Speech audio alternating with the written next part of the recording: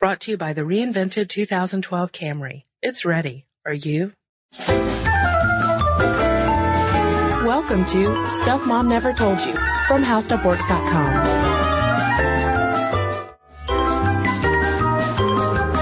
Hello and welcome to the podcast. This is Molly. And I'm Kristen. Kristen, I'm sure that regular listeners of the podcast know that we end every episode talking about our email address, our Facebook page, our Twitter, our blog. Yeah. We work for an internet site, HowStuffWorks.com. We work for the interweb. We are wired, dare I say. Yes. We are on the information highway. Except when my old laptop won't connect to the internet. That's true. You do have a lot of laptop problems. I've been having some connectivity issues.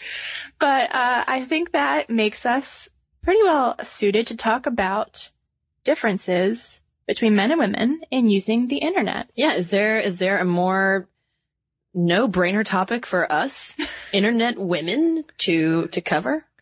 And the intersection of gender and the web? I think not. I'm sure actually there are topics we're more equipped to cover, but that's the one we're going to cover today. And we've got to start with a pretty comprehensive look at men and women on the internet that came to us from Pew, the Pew Research Center, in 2005. Yes, this is coming from the Pew Internet and American Life survey that took place between March 2000 and September 2005.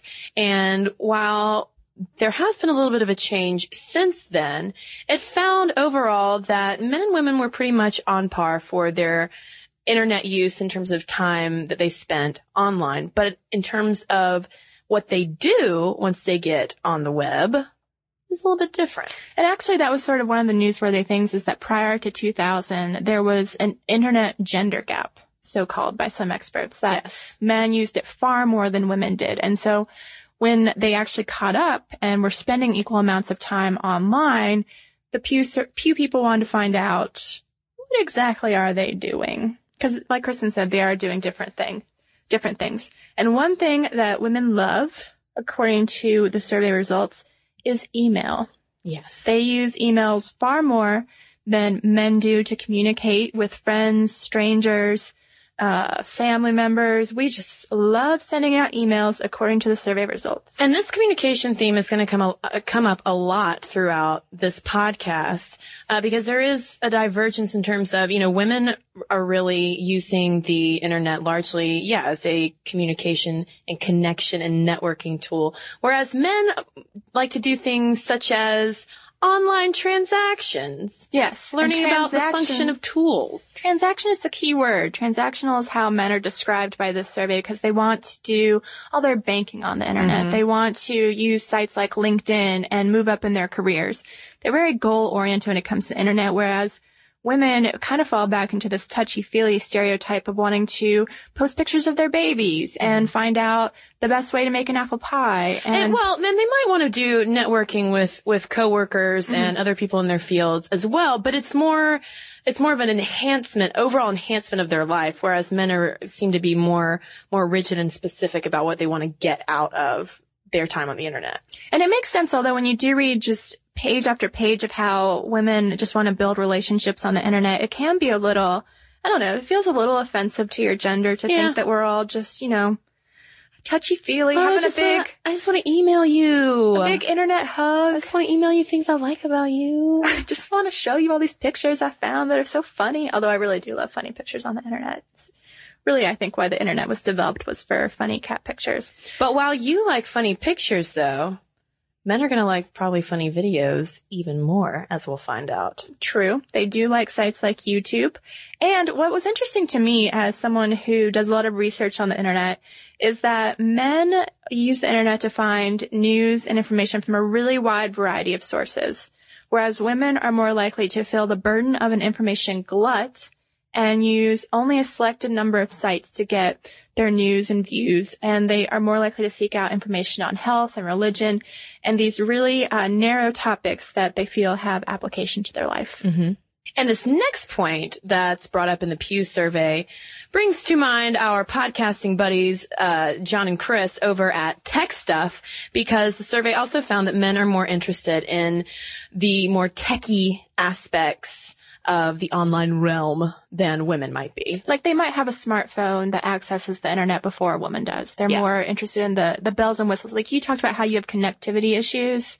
Man might have, according to these survey results, gotten that fixed by now. But Molly, a lot has changed since 2005. Remember, this study came out in 2005. True. We're now in 2011.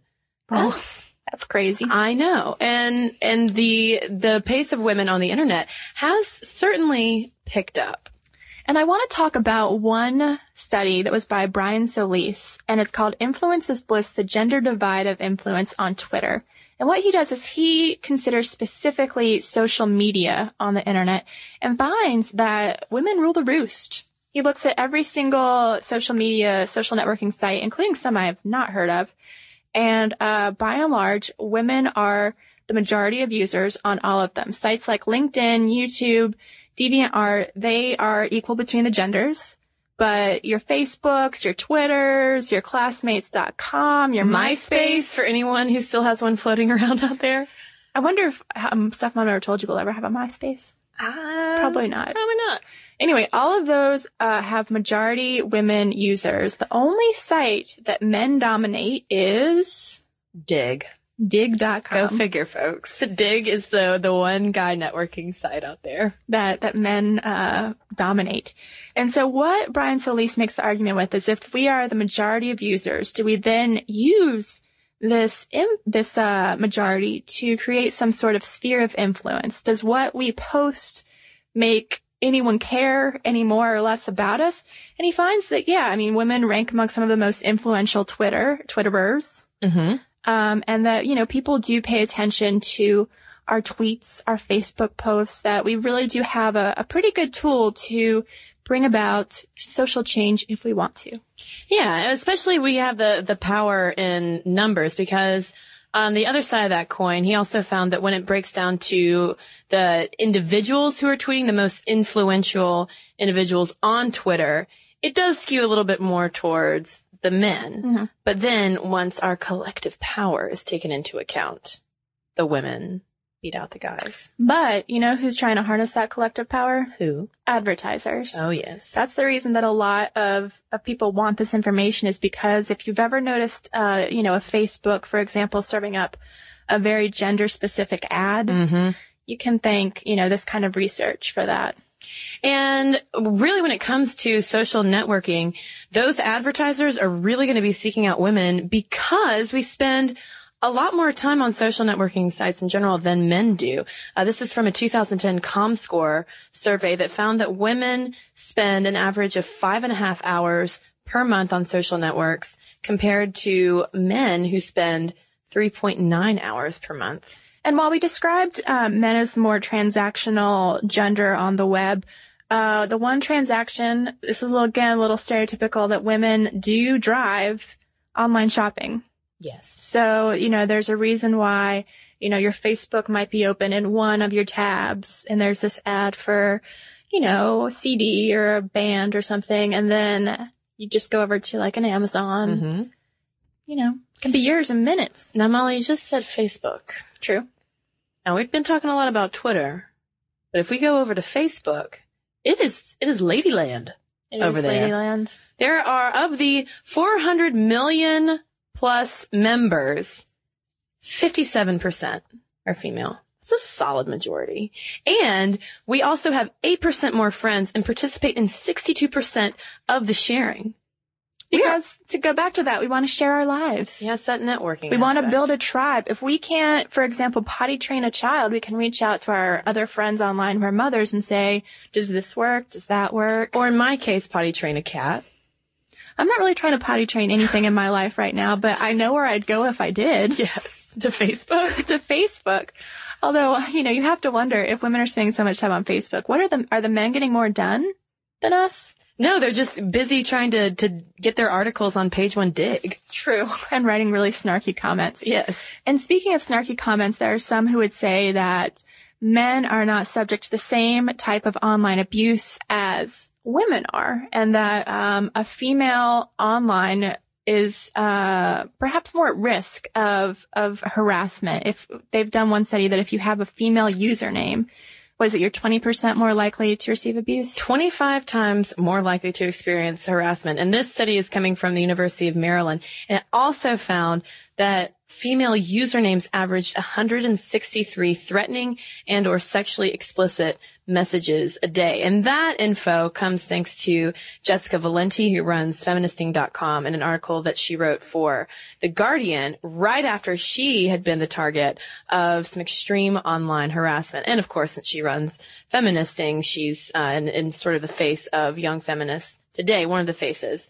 She is very well versed in online harassment. And so I think we have to wonder if social networking and using the internet for information has become this really popular thing for women to do. If they've closed the internet gender gap, what does this mean? Is it a positive thing? Is it a negative thing because you're more likely to get harassment?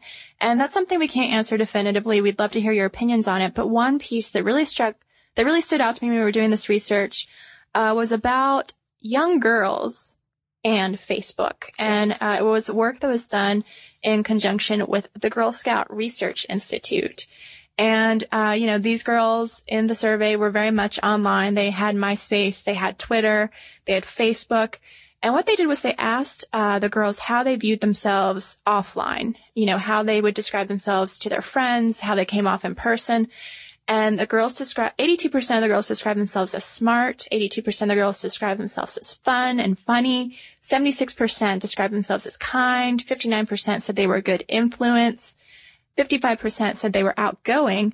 But then when they asked the girls how they came across to others online, all they said was fun, funny, and social. None of that smartness came out. None of the kindness or good influence. So I do think that it can be, you've got to worry a little bit about if girls are using Facebook to build this persona of themselves that isn't who they really are, if they're downplaying things like their intelligence or their kindness to their neighbors. Well, and I would say that probably everyone with a Facebook account might be a little bit guilty of that because you can craft your own profile. But I thought that this was a little more telling in the Girl Scouts research. And this is also based on responses from girls who are 14 to 17 years old.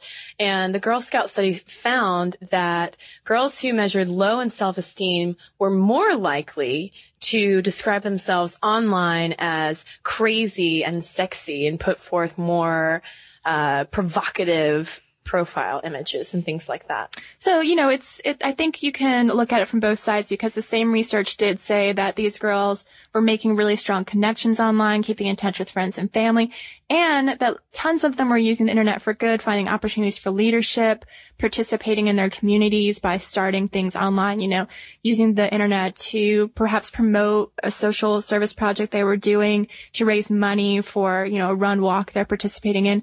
So, it can still be a tool for social awareness and civic participation. You just got to balance the good and evil that the internet can do. Well, and speaking of social awareness, there have also been some more controversial social networking campaigns that women have started, such as the Twitter hashtag I had an abortion.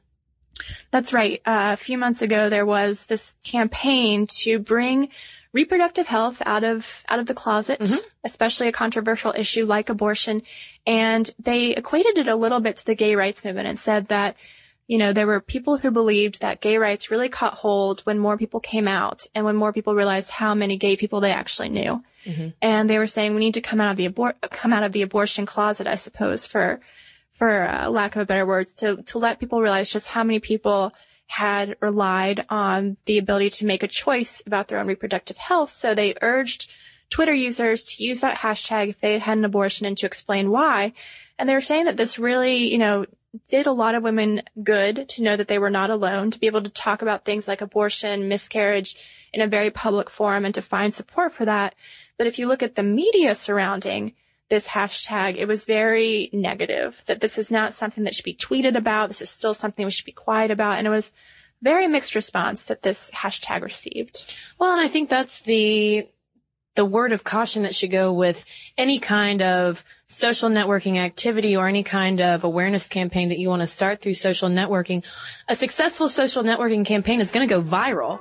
And when that happens, you're going to get the attention of everybody who's out there, both positive and negative. So, of course, something like hashtag I had an abortion is going to certainly attract the criticism of anti-abortion groups. Just like when you put yourself out there on Facebook, maybe put out pictures that you think are pretty, some might find provocative. You know what I mean? That's also just kind of the very nature of the internet. So I think that there should always be a little bit of a word of caution with all of it. Right. And I think even moms who have been, trying to back to the potty training thing.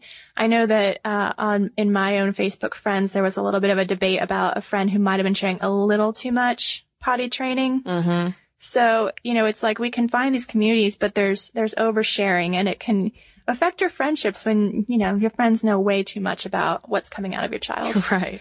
So, and that might be something that's especially important for women to keep in mind, simply because based on all these surveys that are coming out, especially now that women are actually using the internet more, particularly using social networking more, we're the ones who are putting the most information out there. 62% of the sharing done by the ladies. Right. So, like Kristen said, you got to be cautious. And this is just sort of an overview of what's going on with women online. We'd love to know our listeners' thoughts about how you use the internet, how you decide what's off limits, what's on limits. And, join our Facebook and Twitter revolution. Yeah. Follow us. Hashtag Molly and Kristen. I don't know.